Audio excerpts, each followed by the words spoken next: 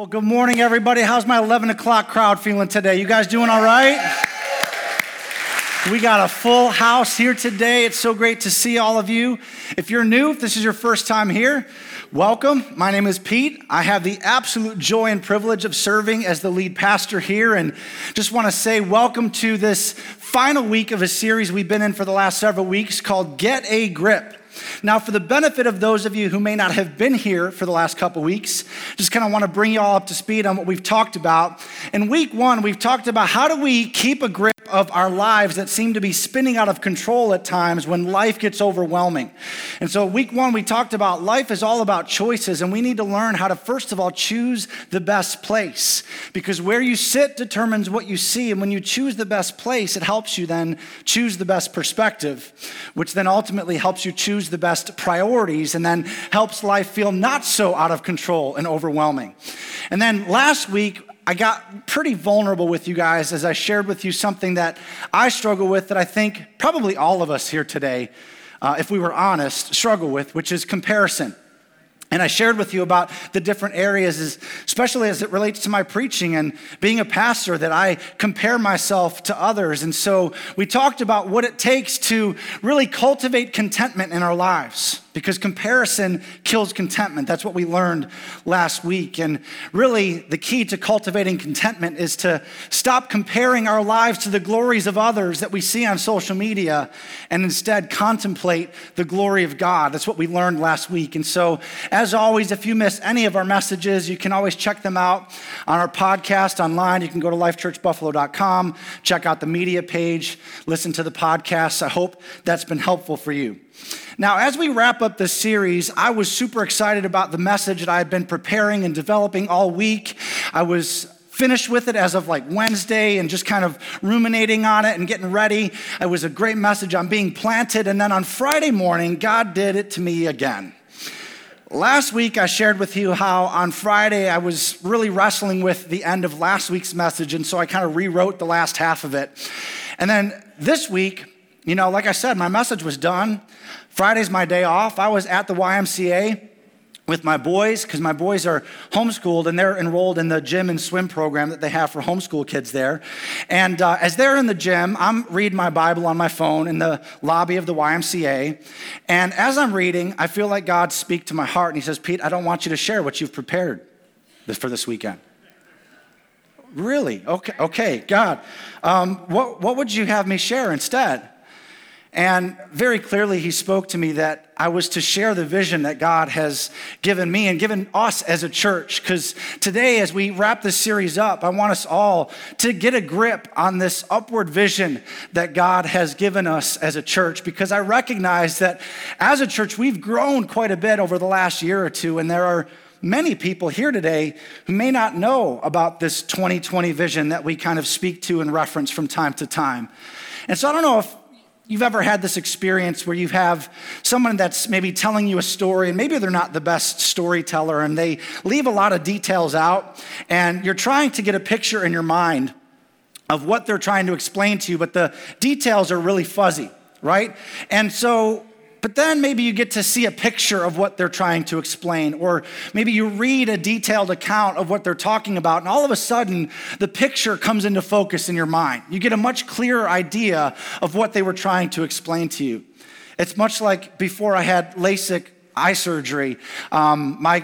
My prescription wasn't super bad where I always knew that as soon as I woke up, I had to put my glasses on because I could sort of see, but there were times where I would actually forget to put my contact lenses in, and I'd go out to my car, and then as soon as I get in my car, I'd be like, wait a minute, something's a little off, something's fuzzy. And then I'd remember and go back in and put my contacts in, and then everything suddenly becomes clear.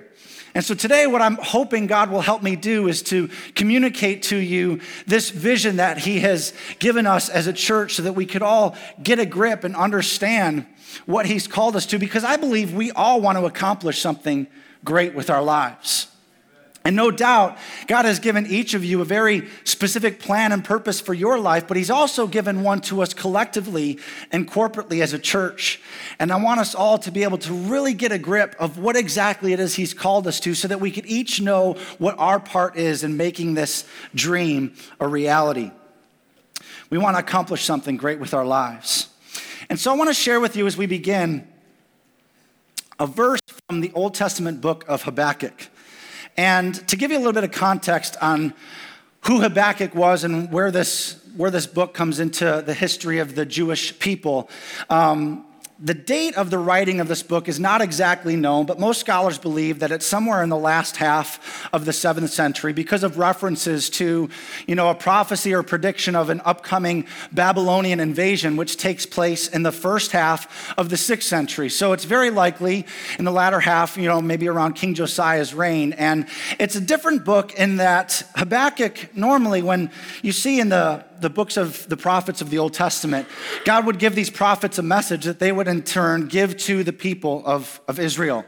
But in Habakkuk, the message never really gets communicated to the people. What we see recorded is a conversation between the prophet Habakkuk and God. It goes back and forth as Habakkuk, much like Job, kind of questions God's justice, and we see God's responses to some of the questions that Habakkuk asks. And I want to point out one specific verse to you today that kind of is the jumping off point for our message today as we try to get a grip on this vision. In Habakkuk chapter 2, verse 2, after he had just gotten done asking God a question, God responds with this. He says, "Write down the vision. Write it clearly on clay tablets so that whoever reads it can run to tell others." Now, as I was researching this a little bit, I came to understand that there are kind of two different interpretations that Bible scholars disagree on how exactly this verse is meant to be interpreted. One way to interpret it is that you should write it so clearly with such big, bold letters so that somebody who's running by it could just look at it, glance at it, and know exactly what it says. That's one way to interpret it. But I actually believe that the scholars who teach that there's another meaning to it is actually more appropriate or more accurate, because what would happen as these prophets would get messages from God is they would inscribe them on either clay or wooden tablets that a courier or herald would grab a hold of, would get a grip on, and would carry with them as they carried this message from town to town, village to village, to communicate the message that God had given the prophet. And so that's what I want to do for us today, because we all play a part in helping see this vision become a reality. And I want us to get a grip, much like the couriers in the Old Testament would carry this vision from town to town. We are all carriers of this vision. And much like a rock climber would, kind of very carefully and intentionally and firmly grip each ledge of a rock, each crevice, each handhold to scale the face of a mountain. As a church, I want us all to understand that we each play a part in grabbing a hold of getting a grip of what this vision is as we scale this God-sized mountain that he's called us to move forward with as a church. So that's my heart. And so no doubt, those of you that have been here a long time have heard me talk about this 2020 vision. And I want to share something with you, a verse I feel like I want to give to you if you've been here for a while. The same thing that Paul said to the Thessalonians in his second letter to them, I want to say to you as your pastor. This is for those of you who have been here for a while. With these things in mind, he says, dear brothers and sisters, stand firm and keep a strong grip. Everyone say, get a grip.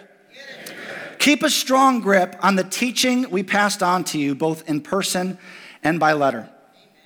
Much like Paul felt it necessary to remind the Thessalonians to keep a grip on the teachings that he had passed down to them. As your pastor, I feel like it's important that I encourage you likewise to keep a firm grip on the vision that God has given us. Now, for those of you who are newer to the church and have no idea what I'm talking about when I reference a 2020 vision, there's a different verse that I want to share with you before we begin to unpack and talk about this vision.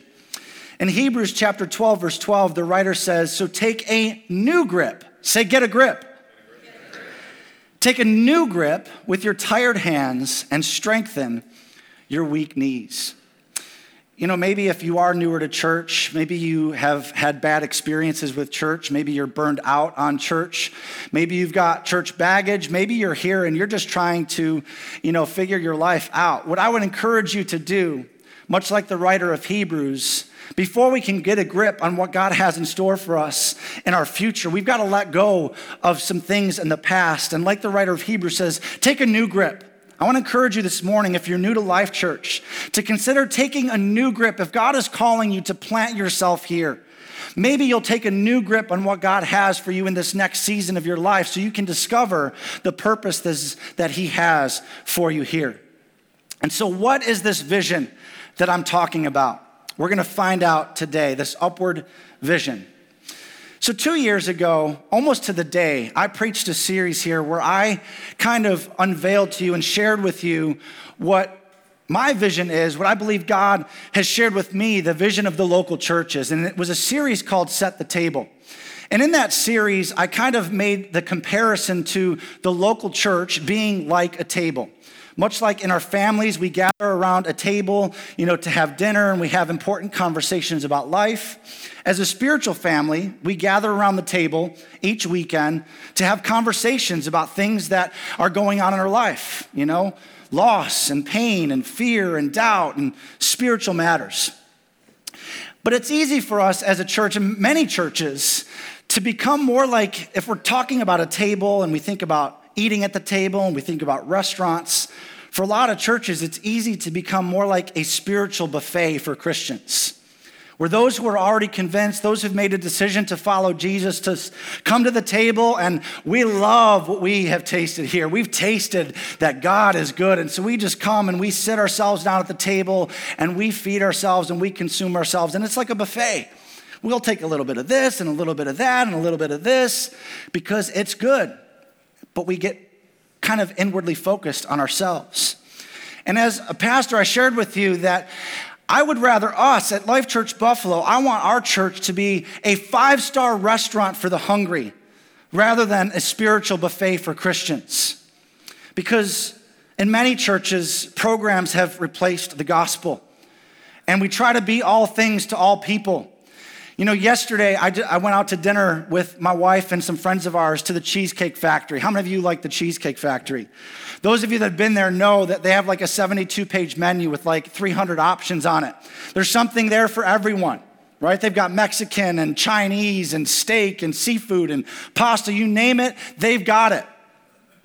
And so churches kind of do the same thing. But I've discovered that when it comes to people who are spiritually starving, who are trying to satisfy that longing in their soul, they don't need a list of 152 options because there's only one thing that's going to satisfy that longing, and that is Jesus. That's Jesus. So here at Life Church Buffalo, we're going to keep the gospel our first priority. Paul shared with the Corinthians in 1 Corinthians 15, he says, "What I received, I passed on to you as of first importance, that Jesus died on the cross for our sins.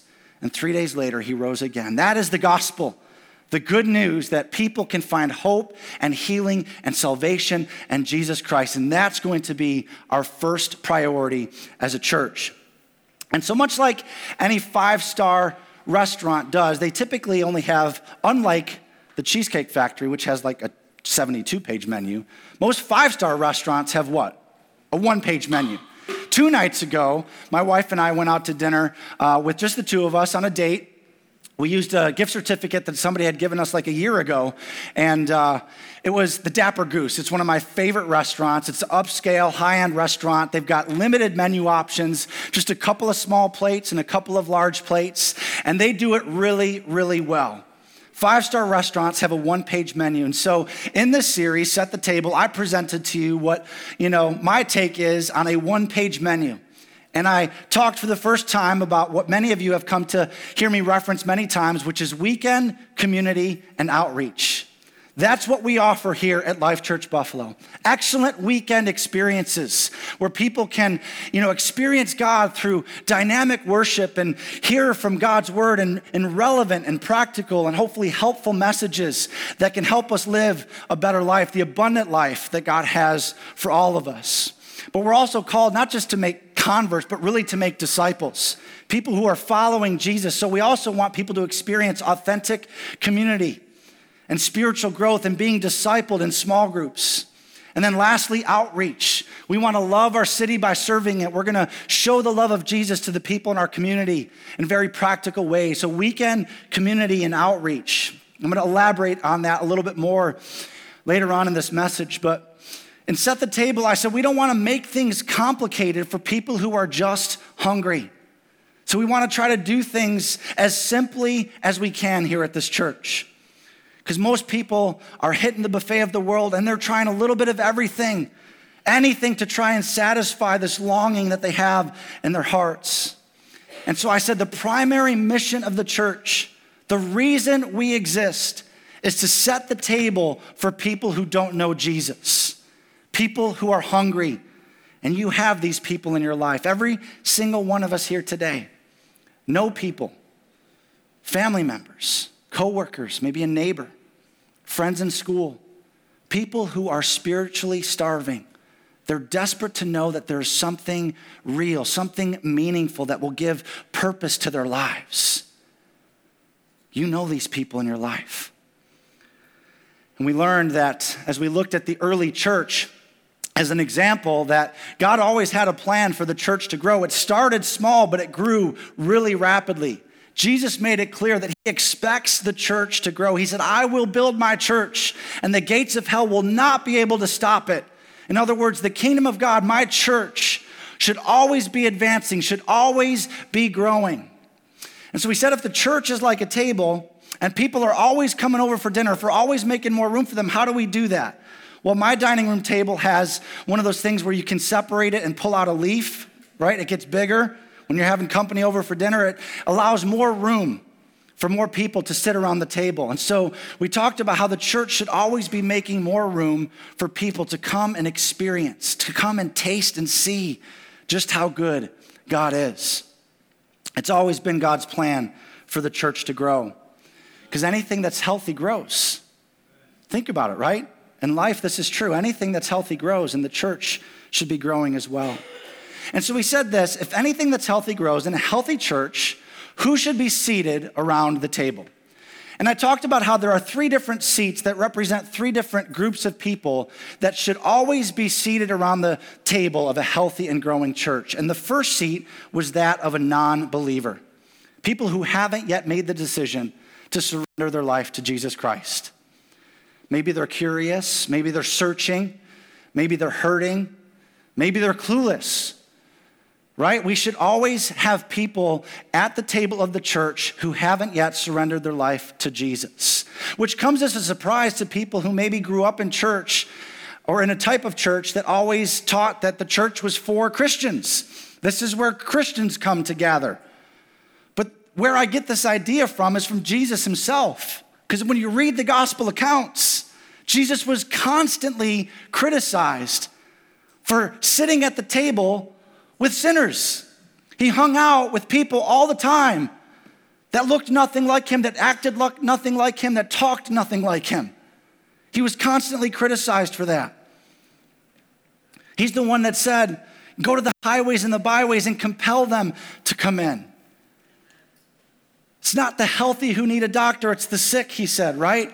Go and leave the 99 that are already convinced, to go after the one that's not yet convinced. This was Jesus' idea for the church. There should always be non-believers at the table of the church. I saw a quote this week from Perry Noble on social media, who's a pastor that I follow, and he said this: if the people who felt welcomed with Jesus do not feel welcomed in our churches, then our churches are nothing like Jesus. Think about that. If the people who felt welcomed by Jesus don't feel welcome in our churches, then our churches are nothing like Jesus.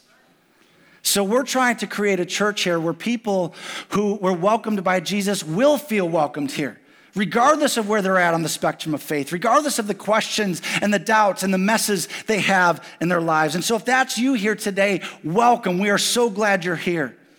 I happen to believe that the most important seat at the table should be reserved for those who aren't sure what they believe, who aren't sure what to make of Jesus and this whole resurrection bit. I want everything we do as a church to be on purpose and for the purpose of reaching a non-believer. We're always going to make room at the table for non-believers. But I believe, okay, if that's you here today, I'm so excited that you're here, but I hope that eventually you'll move from the seat of a non-believer to the second seat at the table, which is that of a new believer. Because everywhere Jesus went, non-believers became new believers. It's important for you to understand that going to church doesn't make you a Christian any more than going to McDonald's makes you a hamburger. Eventually, you're going to have to decide what you believe about Jesus. And I believe that the evidence is overwhelming and that when you experience the love of Jesus, there's nothing else that you can do except but to surrender your life to him. But so many churches are afraid of this because, new believers, much like infants and toddlers, they're messy, right? Their lives aren't completely cleaned up yet. They don't know how to take care of themselves. And so we've got to make room and allow for new believers to figure things out. And that's hard for some people who want their nice, clean, church experience where they can put on their nice clothes and put on their smile and, have church for the week. But if you're a new believer, then really, like children, we want our children to grow and be healthy, right? So it's about taking next steps. And so we want people to take baby steps if you're a new believer, which the first would be just making a commitment to attend church regularly. Maybe that's not a part of your normal rhythm in life. Maybe you've gone on Christmas and Easter or whenever it's convenient for you, but recognizing that as a follower of Jesus, this is something where we get to be encouraged by one another and learn from God's word and grow. So make a commitment to attend church on a weekly basis. Another baby step would be to go public with your faith and get baptized, which we're going to have the opportunity to celebrate that again next month. We've got another baptism service coming up. So maybe sign up to get baptized. Maybe get into a group. You heard Pastor Beth talk about that in the beginning of the service. I hope you'll go to that webpage and join a group as we move through this next series. Another baby step would just to simply recognize that now that you're following Jesus, going to church isn't about what you get as much as it is what you give. That if we're going to follow Jesus, who came not to be served, right, but to serve and give his life, then we need to do likewise. So maybe you'll join the dream team and be a part of creating the environment that enabled you to make a decision to follow Jesus. And you want to provide that experience for others. So if you take baby steps long enough, that eventually new believers will move into the third seat and become mature believers.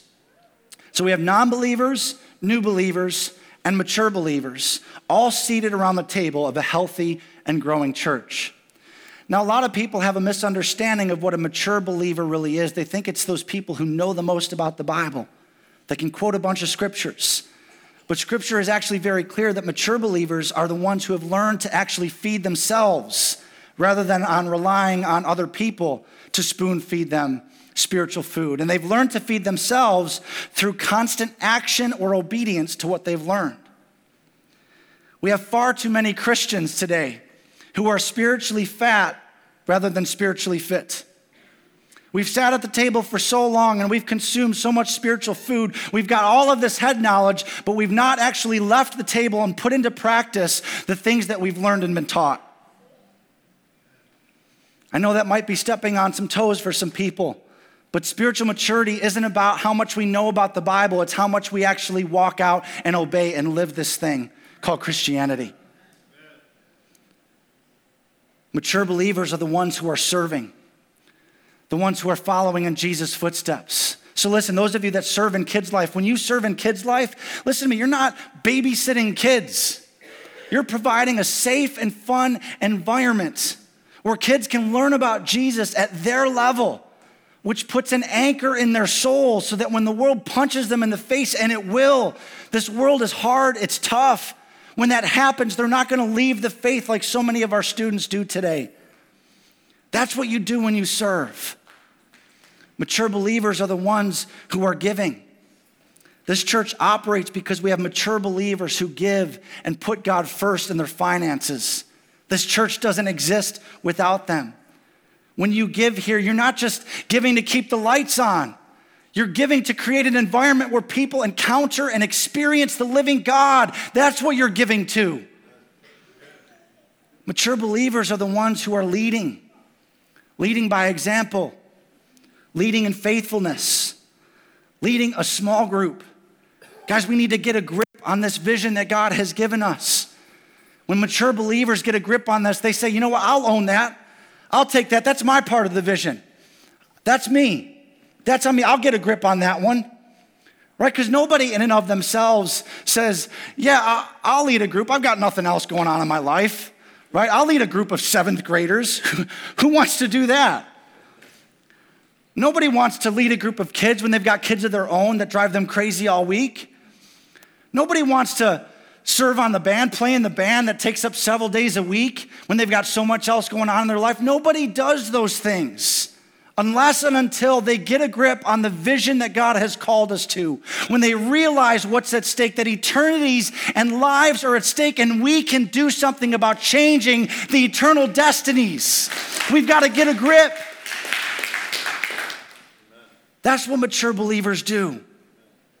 And I want to thank all of you, those of you who are maturing believers who have taken that step, who have owned your part, who are giving, who are serving, who are leading.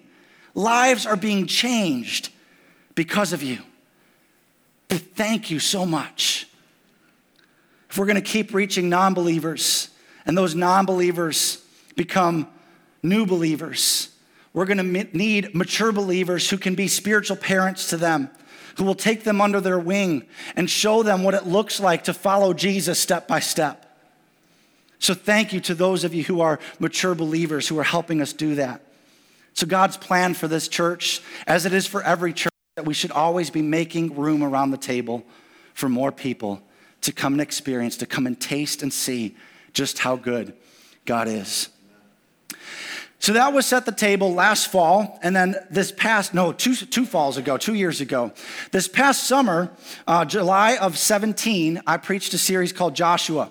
We spent 4 weeks taking a look at the life of that Old Testament hero, and in week 4 of that series, I preached a message called Sun Stand Still Prayers, where we looked at this obscure story of this radical, bold prayer that Joshua prays when he asks God to make the sun stand still in the sky, to sort of hit pause on time so that he could have more time to pursue and overtake his enemies. And the crazy thing is, God answers him. God honors his audacious faith, and from that we learned that we too need to ask God. We honor God with our bold, audacious prayers. And so as a result of, preaching that and preparing that, I began to ask God, say, Lord, am I really asking you for big, audacious prayers?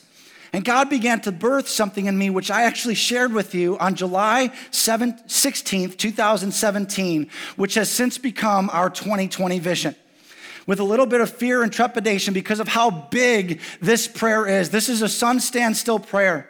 Without God, it's not going to happen. But I believe with God, all things are possible. So this was the 2020 vision that I put out to you that day. That by the end of 2020, we would be able to, as a church, see 2,000 people a weekend gathering every single weekend to lift up the name of Jesus Christ. And we'd be able to celebrate 1,000 people having made decisions to receive and follow Jesus. And another 1,000 people plugged into life-giving small groups, life groups, where they are growing in their faith and belonging to a group of people that are helping them to take next steps. So that was our 2020 vision. And last night, I ran the numbers to look at where we've come from since that day. Since July 16th, 2017, we've gone from an average attendance of around 250 people a weekend to now around 400 people a weekend. What's even better than that is since that day, we've seen 119 people say yes to Jesus and place their faith in him. Come on, somebody. God is moving. We are advancing. We are beginning to see us move towards this vision.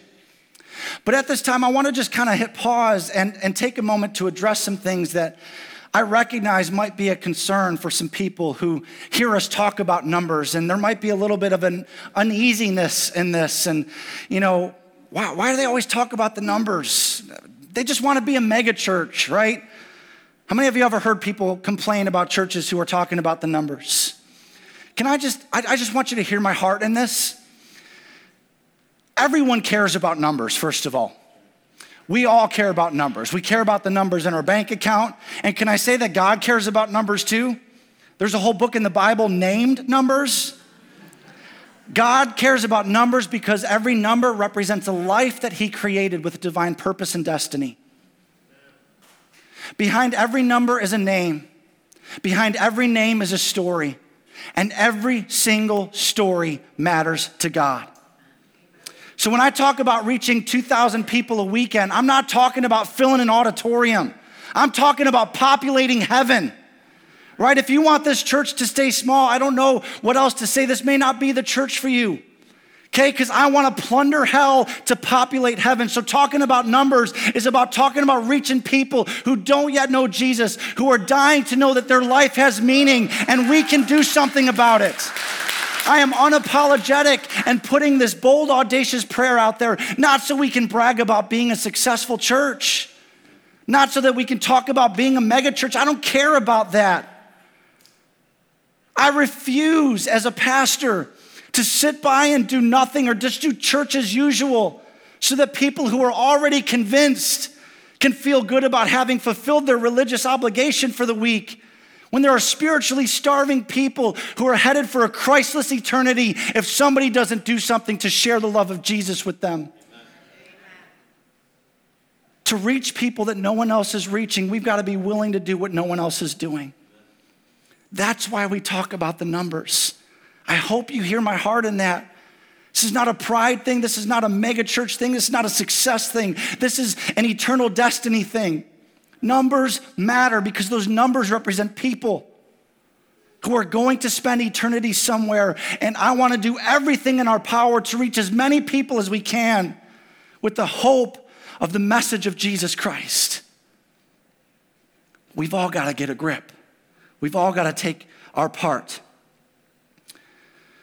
So that was the Joshua series. And then last fall, a couple months after Joshua, I preached 2020, kind of an elaboration on, it was a 3-part vision series with 1 part dedicated to the weekend, 1 part dedicated to community, and 1 part dedicated to outreach. The first was the weekend. On the weekend, we gather like so many have over the centuries, which is why it's such an important part of our strategy as a church. When it comes to the weekend, I said 3 things. You can watch or you can worship, right? This is not a spectator sport. This is why we call it an experience and not a service. We're intentional with our language here because a service is something that you go to and you attend, you can watch, but you don't participate in. An experience is something that you go to and you're enveloped in and you experience the presence of God. You participate in worship. So you can watch, you can worship. I also said you can sit or you can serve. We're not going to be spiritual consumers. We're going to be spiritual contributors. Because saved people serve people. And then I said on the weekend, you can either get or you can give. People who go to church usually go to get. But people who recognize, if you're a follower of Jesus, that we are the church, we recognize that we go to give. We don't go to get. And listen, if you're here today as someone who's seeking for answers, you're questioning, you've got doubts, listen, there's always a reason where we go to get something. There's something missing in our lives, and there's nothing wrong with that. But once you've said yes to Jesus, we have to experience this shift in our thinking of, I go to church, I go to that church on the corner. We don't go to church. We are the church, and we exist for the world. We don't come to get, we come to give. So I said this, I came up with this phrase that would hopefully make it memorable for you and easy to carry with you. We said, on the weekend, we reach and teach, because we exist to reach people who are far from God and teach people to follow Jesus step by step. So we're going to bring people with us so they can experience Jesus, which is why we do things like these invites. Guys, I hope you'll take these with you. We had 1,000 of these printed, and I don't want any of these left over when service lets out today. All right, there were a couple on your chair. There's going to be more left over. Our greeters will hand these out on the way out, but take a stack with you.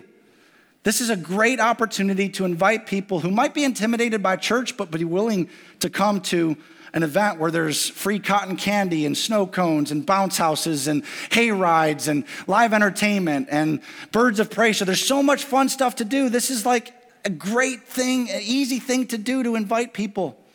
And listen, if those people are far from God, the series that we're starting next Sunday, the day after Festival, is specifically designed with them in mind. So we can, as a church, help people find their way back to God. So the next part of it was community. Week 2 of that series was community. Because, listen, here's the truth. If you don't know someone from this community, from this church, who would be there for you if the bottom fell out, if you don't know someone by name and have a number in your phone of someone you could call that would have your back when you start to face a spiritual attack, then you're not as connected to this community as you can be and should be. And we want everyone to find their place in this community. We don't just assemble together on the weekends to worship. That's important. But God intends for us to live life together because life is better together. And I believe most of us believe that statement to be true. And yet so many of us don't actually live that out. Because behavior proves belief, and the way we behave doesn't prove that we believe that life is better together.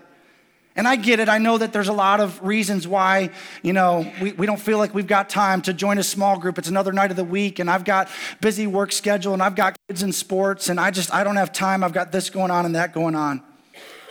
But I honestly think it's because we just don't realize how much we need it. I don't think we realize how much we need it. But at the end of the day, we will make time for the things that matter most. That's why community is so important. You can't just hang out in the shallow waters of the community and just attend on the weekends. If that's all you ever do, then you're missing out on the abundant life that he came to give us because there's so much more. We cannot grow spiritually if we are not connected relationally. That's why we do life groups. That's the model we've chosen to help people take next steps. We want people to experience and pursue authentic community, which is accountability, belonging, and care, and spiritual growth, intimacy with God, where you're growing in your relationship with him, community with insiders, influence with outsiders, the 3 vital relationships. That's what community is all about. But you cannot grow spiritually if you're a follower of Jesus, if you're isolated and disconnected. We've got to be connected. And I hope that you'll join a life group as we head into this next series so that you can take your next step. Because our vision is to see every single person that regularly attends Life Church Buffalo connected to a healthy small group. So we said this, in community, we belong and become. That's what it's about. We belong to a group of people that we're going to do life with, that are going to have our back, they're going to help us out, that are going to encourage us, and they're going to help us become the person that God wants us to become. It's about belonging and becoming. In community, we belong and become. It's relational discipleship. And then the third week of that series, 2020, was about outreach. Anytime you reach outside the 4 walls of the church to share the love of Jesus with people, it's outreach.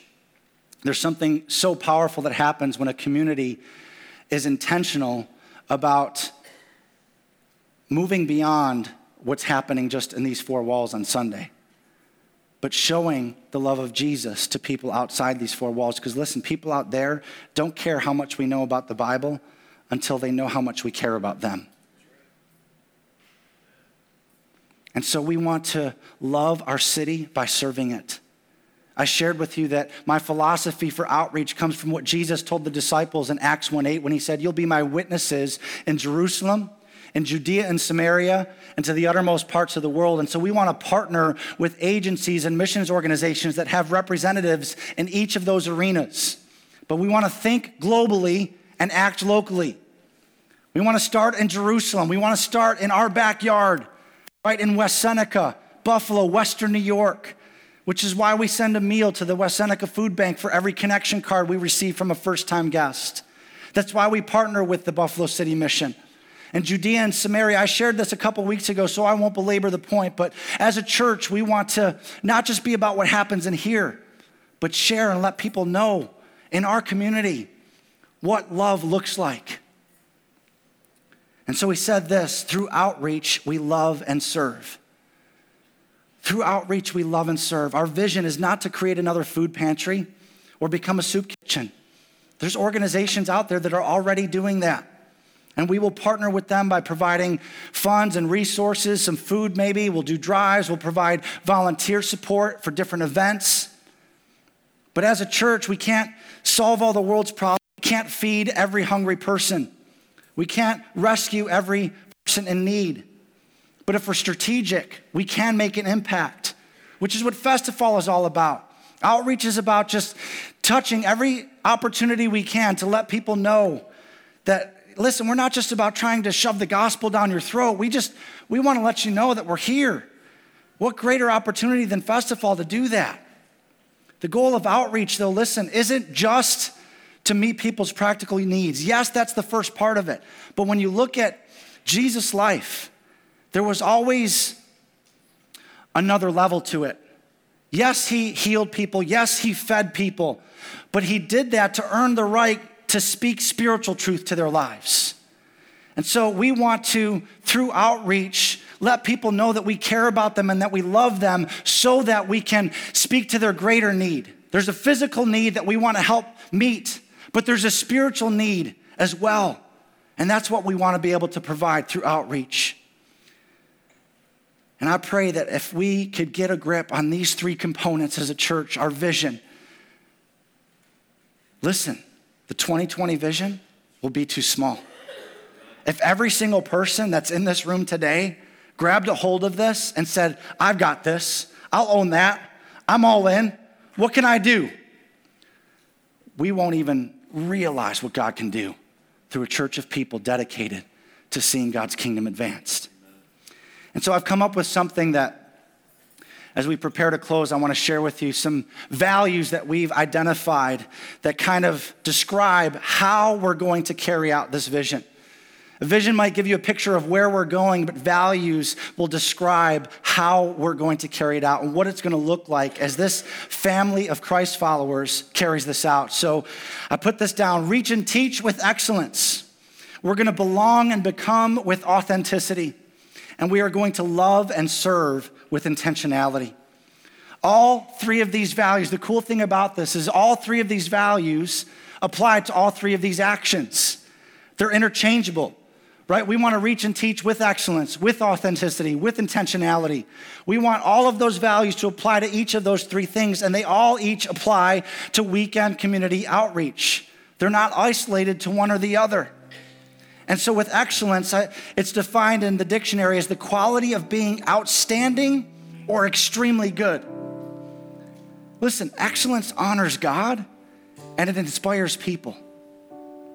Excellence creates comfort. Think about it when you go to a restaurant or to a new place. When you walk in and everything is done with excellence, you're immediately kind of set at ease. Makes you comfortable. And that comfort then creates openness. And as a church that's presenting the gospel, we want people to be open to the greatest message that they can find hope and healing through Jesus Christ. Excellence creates comfort. Comfort creates openness. Openness is what we're after. Everything we do is a presentation of the gospel. Not just the music and the preaching, but our physical environments as well. Everything is a presentation of the gospel. And if it can't be done with excellence, it shouldn't be done at all. Paul said in Colossians that whatever you do, work heartily as for the Lord and not for men. Everything we do, we should recognize we're doing it for God and we should do it with excellence. Authenticity is defined as the quality of being authentic or genuine. Paul said in Romans 12:9, let love be genuine. We want to be genuine as we enter into relationships with one another, as we interact with our guests, as we enter into a small group. We're not going to wear a mask. We're not going to be fake. We're not going to have a false pretense about who we are. We're not perfect, but we're going to be genuine and authentic. And intentionality is defined as the fact of being deliberate or purposeful. We are going to love on purpose. We are going to serve on purpose. We're going to be intentional about how we show and share the love of Jesus to our community. And so from these values, I've worked with my team to come up with a vision statement that I want to share with you today. And it goes like this. We imagine a local church of Christ followers who joyfully make room for people at every stage of belief, who gather as one each weekend to experience God and proclaim the good news in the most excellent way, who all belong in small group community to nurture their faith and authentically live it out in real time, and who love their world with intentional, creative outreach so that those far from God may be brought closer to Him. That's what I want us to get a grip on as a church. If we would get a grip on this, look out. There's no telling what God can do. This is our vision as a church. This is who we are. If we can all get a grip that if you're going to call Life Church Buffalo home, we're going to envision a local church of Christ followers who joyfully make room for everyone, no matter where they're at on the spectrum of faith, at every stage of belief, from atheist to 50-year seasoned follower of Jesus. There's room for you at the table. Who gather as one every weekend to experience God and proclaim the good news in the most excellent way we can. Who all belong in small group community to nurture our faith and authentically live this out. And who love the people in our world with intentional creative outreach so that those far from God may be brought closer to Him. That's why we're here. That's why we do what we do. And if we would get a grip on that, our 2020 vision will become a reality. I want to close with 2 verses and then I'm going to pray. The writer of Hebrews said this. I shared this verse with you in the beginning of the message, and I'm going to add verse 13 to it. It says, so take a new grip. Everyone say, get a grip. Take a new grip with your tired hands and strengthen your weak knees. Mark out a straight path for your feet so that those who are weak and lame will not fall, but become strong. Starting next month, I'm excited as a church to be able to unveil and launch what we're going to call Growth Path so that everyone can take steps to get a grip on understanding exactly what this vision is and exactly what part you play in it. What is Growth Path? It's a path where growth happens. Spiritual growth is about taking next steps, and we want to provide a very straight path, like Hebrews 12:13 says, so that people won't be weak but would become strong and discover their purpose and their destiny. So who is it for? It's for anyone who calls Life Church Buffalo home, who wants to take their next step. So these are going to be monthly events that happen every other month. The meet and greet, you already know, happens the first Sunday of every month. Well, beginning in November, on the second Sunday of the month will be step 1, where you can belong at Life and get a picture of really who we are as a church and become a member, become a covenant partner with us to join this mission and this vision. And then in week 3 of that month, every other month, will be step 2, which is Connect at Life. Well, we'll drill down a little deeper and help you discover the gifts and talents that God has put in you and how He's wired you so you can find your fit, because we want you to be both fruitful and fulfilled, where your passions and your gifts come together and your spiritual growth takes off and accelerates. And then beginning next spring, we're going to start step 3, which is to lead at Life. For those who want to lead a ministry or lead a small group or lead a team of volunteers on the dream team here. And we're going to grow as a community of believers because we're all called to lead and influence others. So I'm so excited as a church to be able to help people take next steps on this growth path, to make a straight path. This is how it's going to happen, church. I'm going to close with Philippians chapter 3, verse 12, where Paul says this. This is my heart. Not that I have already obtained all this or have already arrived at my goal. We are not there yet. We're not at 2,000 people a weekend. We haven't seen 1,000 people say yes to Jesus. We don't have 1,000 people in small groups. We have not arrived yet. But I press on to take hold, to get a grip of that for which Christ Jesus has grabbed a hold of me. I want all of us, if you're going to call this church home, to be excited about grabbing a hold of that for which Christ Jesus took hold of you. Because you weren't just saved from hell. You were saved for a purpose. And I want you to devote yourself to a relentless pursuit of who God is and what He's made you for, so that together we can reach people who are far from God. Amen? Let's change this city for Jesus. Let's devote ourselves and get a grip of what He's grabbed a hold of us for. What has He grabbed a hold of you for? Let's devote ourselves to pursue that, to grab a hold of it. Would you bow your heads? Heavenly Father, I thank you that we can stand on your promise that you told your disciples, I will build my church and the gates of hell will not prevail against it. God, no matter what happens in this church, no matter what we do or don't do, no matter what attacks come against us, we know that your church will never stop advancing. And God, we want to partner with you. We want to be a representation of your kingdom. We want to show the love of Jesus to the people in our community. We want to reach and teach with excellence. We want them to belong and become with authenticity. Lord, we want to love and serve our community with intentionality. God, would you speak to every heart here about where they're supposed to grab a hold of this vision and plug in and connect and serve and grow. God, would you help us to see that this thing we do called church on the weekends is not just for us. We are the church, and we are here to preach the gospel, to be a demonstration of the love of Jesus, to bring people to the table. Lord, would you break our heart for what breaks yours? Lord, would you help us to feel your burden for people who don't yet know you? And God, that you would give us that urgency to go out and compel them to come in, to bring them to the table where they can taste and see how good you are. Lord, I don't care about leading a mega church. I care about the people in our backyard, down the street from us, in our neighborhoods, who are headed for a Christless eternity. Lord, if we don't reach them, Lord, help us to grip hold of that, to get a grip, and to not relent until we've done all we can do, and we trust you to do what only you can do. Use us, God. Let us shake this city and make your name great. God, we love you. We're so excited for what you've called us to. Lord, and we're going to do everything we can to keep a firm grip on this vision. Never lose sight of what you've called us to. We're going to keep it in front of us. Help us to be faithful and obedient to what you've called us to. In Jesus' name we pray.